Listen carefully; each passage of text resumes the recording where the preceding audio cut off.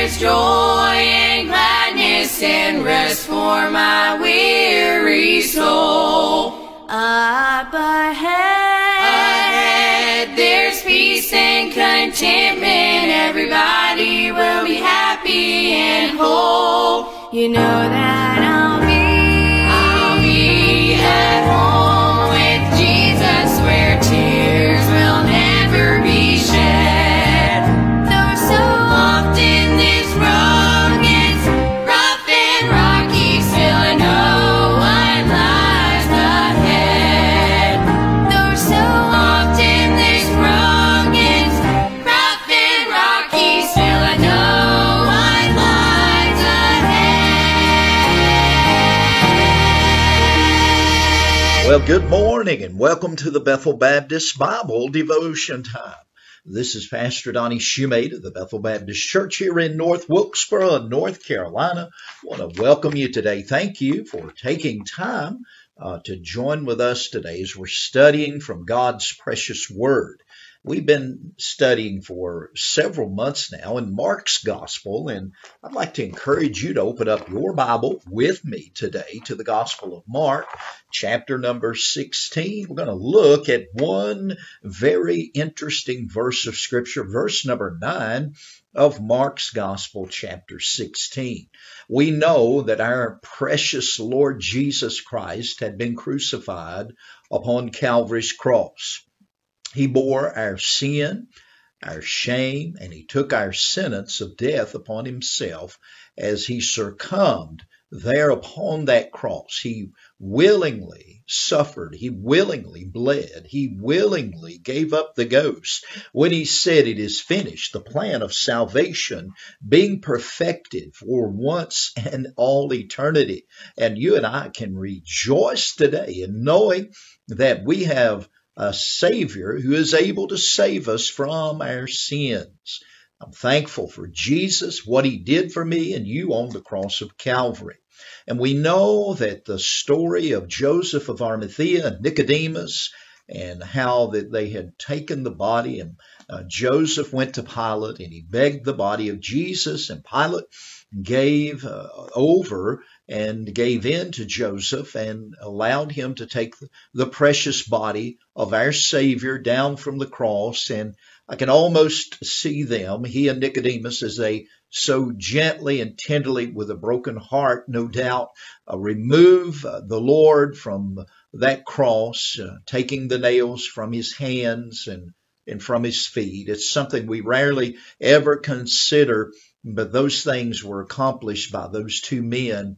And I believe they loved the Lord Jesus. I believe they went from being a secret disciple to a public disciple and a public proclamation of their faith in the Lord Jesus. And I want to say to you, we should not be ashamed. After considering what Jesus did to provide you and I with our eternal salvation, should we not just as well make it public with our profession of faith? I'm thankful for that, and I'm thankful for the illustration these two men showed after Calvary.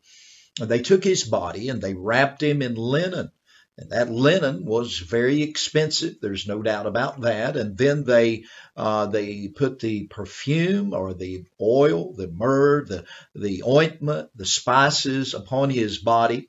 They did not embalm the Lord Jesus as the Egyptians did, or we know today as the embalming system. They did not do that to the Lord, but they placed the myrrh and the strong ointment upon his body, and they wrapped him in the grave clothes, which was a tradition of the Jewish people. And they took him, and according to the Scripture, they placed the Lord in Joseph of Arimathea's new an unused tomb, a brand new tomb. Isn't that interesting? I marvel at that as I think about the great message of the gospel and how God used Joseph of Arimathea in such a mighty way. And then I think about Nicodemus as well, and he that came to Jesus by night. And now both of these men boldly doing this work for the Lord to fulfill the Scripture completely. And now we know that the Sabbath day had ended, and the women had come very early at the rising of the sun on that first Lord's day, and they came to the tomb, and they were questioning. They were wondering who will roll away the stone for us. And as you who can see the video today see the large stone that is in the picture, and we should consider that. And as they were thinking about that, they were in their right mind. These were not women who were not thinking about but they were on a mission. There is no question about that. And simply because they wanted to anoint the body of the Lord Jesus, and they had it on their heart to even do more in the anointing, not because necessarily that his body needed that ointment, but because of their devotion and their love for Jesus. That was their motivation. That was their driving factor that brought them to the empty tomb on that first Lord's Day. Just so happens it was 3 days and 3 nights after the crucifixion. I'm almost to get happy this morning thinking about what's about to take place. And so they come to the tomb, and they were surprised as they see the stone had been moved back and rolled away. And they no longer had to worry about who was going to move the stone. And then they entered into that tomb, and there was a young man that was seated there, and he told them that you seek Jesus who was crucified. He's not here, but he's risen. And boy, what good news they received. And then they were told and commanded to go tell the disciples and Peter that he would meet them in Galilee, just as he had told them.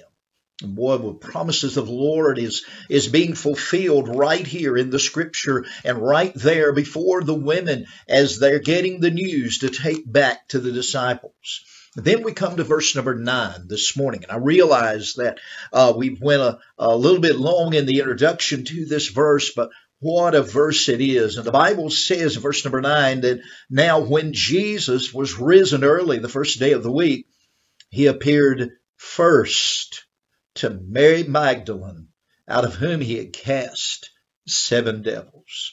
I marvel at the fact that Jesus, who he showed himself to first, was Mary Magdalene, a woman who was at one time possessed by 7 demons, who was possessed by a power that was greater than hers, but yet Jesus loved her and he delivered her. And I want to say from that moment on that she was devoted to the Lord Jesus.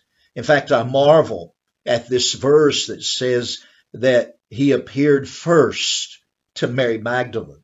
Why did Jesus visit?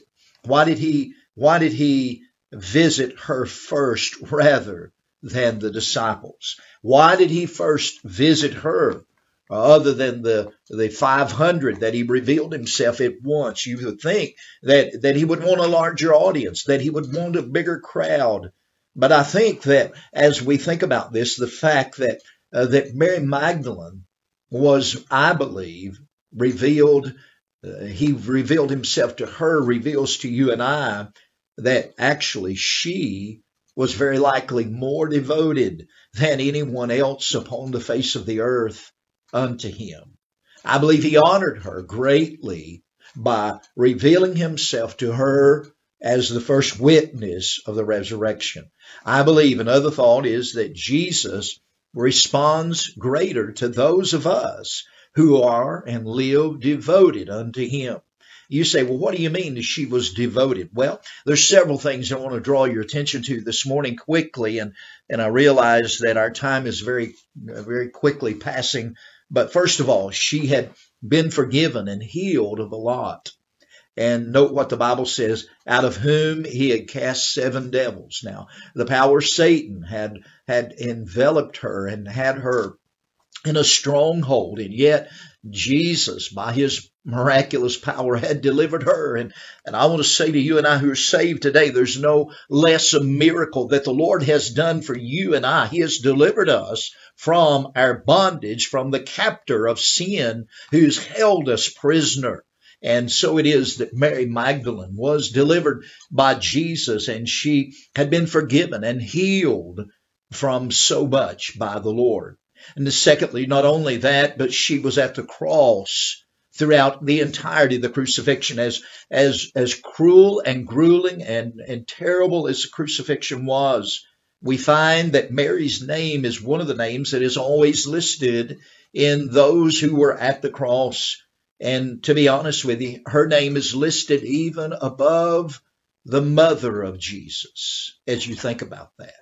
There were also, in Mark 15:40, there were also women looking on afar off, among whom was Mary Magdalene and Mary, the mother of James the Less and of Joseph, and Salome.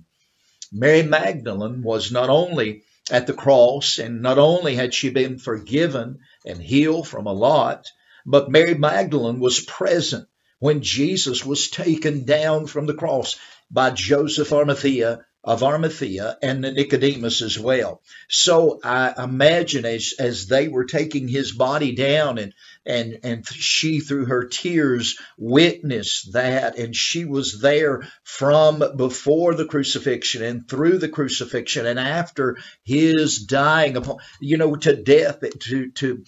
To many, death seems so final, and to many people, when Jesus would have died upon that cross, they would have departed, but yet not Mary Magdalene. She stayed the course, and she didn't stop. She kept loving him, and she was devoted unto her Savior. And as they took his body down, she was there to witness what took place. She saw them lift him down from the cross. She saw them remove the nails from his hands and from his feet. She saw the side that had been riven. She saw them take him and lay him down perhaps upon the rock there in Jerusalem that they say that Jesus was laid upon. And she saw them. She witnessed those men wash his body and anoint him and wrap him in the grave clothes that seemed so final. Imagine her heart was ripped apart, and her nerves were a bundle of nerves, and no doubt she was broken and weeping and crying, but yet she continued following the Lord no matter, and through it all.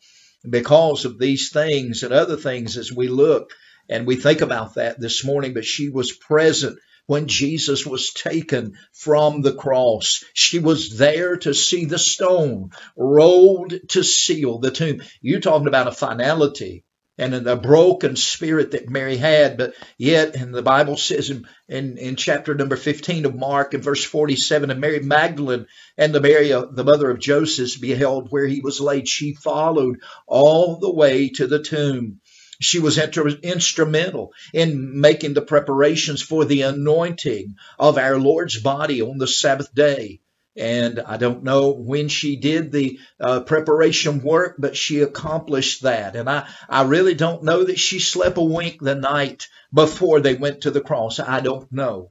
But I do know this. On that first Lord's Day, she visited the tomb after the Sabbath early that resurrection morning, and she didn't leave the tomb. Although as Peter and John comes, and if we read the companion gospels, we're going to find that they run to the tomb, and one of them outruns the other because he's younger, and John outruns Peter, and John is there at the tomb, and he's hesitant about going in, but yet even at that, Peter comes and boldly runs into the tomb. But in a few moments, they leave the tomb. They leave the garden. But Mary, that devoted follower of the Lord Jesus, she did not leave the tomb. She was a lady of deep devotion and love. Mary was a woman filled with humility and grace, and she loved deeply the Lord Jesus. She loved him. Oh, I wish that I could love him the way that she loved the Lord. She was a devoted follower, and she followed him no matter the circumstances, no matter what she had witnessed, no matter what she's seen. She loved the Lord Jesus. As I'm thinking this morning, and I realize we're way over on our time, but I've got to bring this to a conclusion this morning. But the death of Jesus had affected her greatly. And from the biblical record, there is little doubt that she felt the grief more deeply than anyone else upon the face of the earth. And it's likely for these reasons that she was the one he revealed himself to first after the resurrection. It is simply said there in verse number 9 of Mark 16, now when Jesus was risen early on the first day of the week, he appeared first to Mary Magdalene, out of whom he had cast 7 devils. Oh, that we would be devoted. Oh, that we would love Jesus to the limit of Mary Magdalene. I pray that we would see her devotion. We would see her desire was to serve the Lord. And she didn't let any circumstance, not even as she saw the horrific horror of Calvary, she did not allow that to take away her love that she had for the Master. I hope and pray that we love Jesus. I hope and pray that I would love him. I wish I had a thimbleful of the devotion of Mary Magdalene in my life. Amen. I love the Lord this morning, and I praise God for him. I hope that you know him as your Savior and your Lord. And I appreciate you being with us today here for the Bethel Baptist Bible Devotion Time. And this is Pastor Donnie. Well, we've looked at one verse today, and we'll pick up again in verse number 10 tomorrow, Lord willing. Thank you, and God bless you. I hope you have a great day. Bye-bye.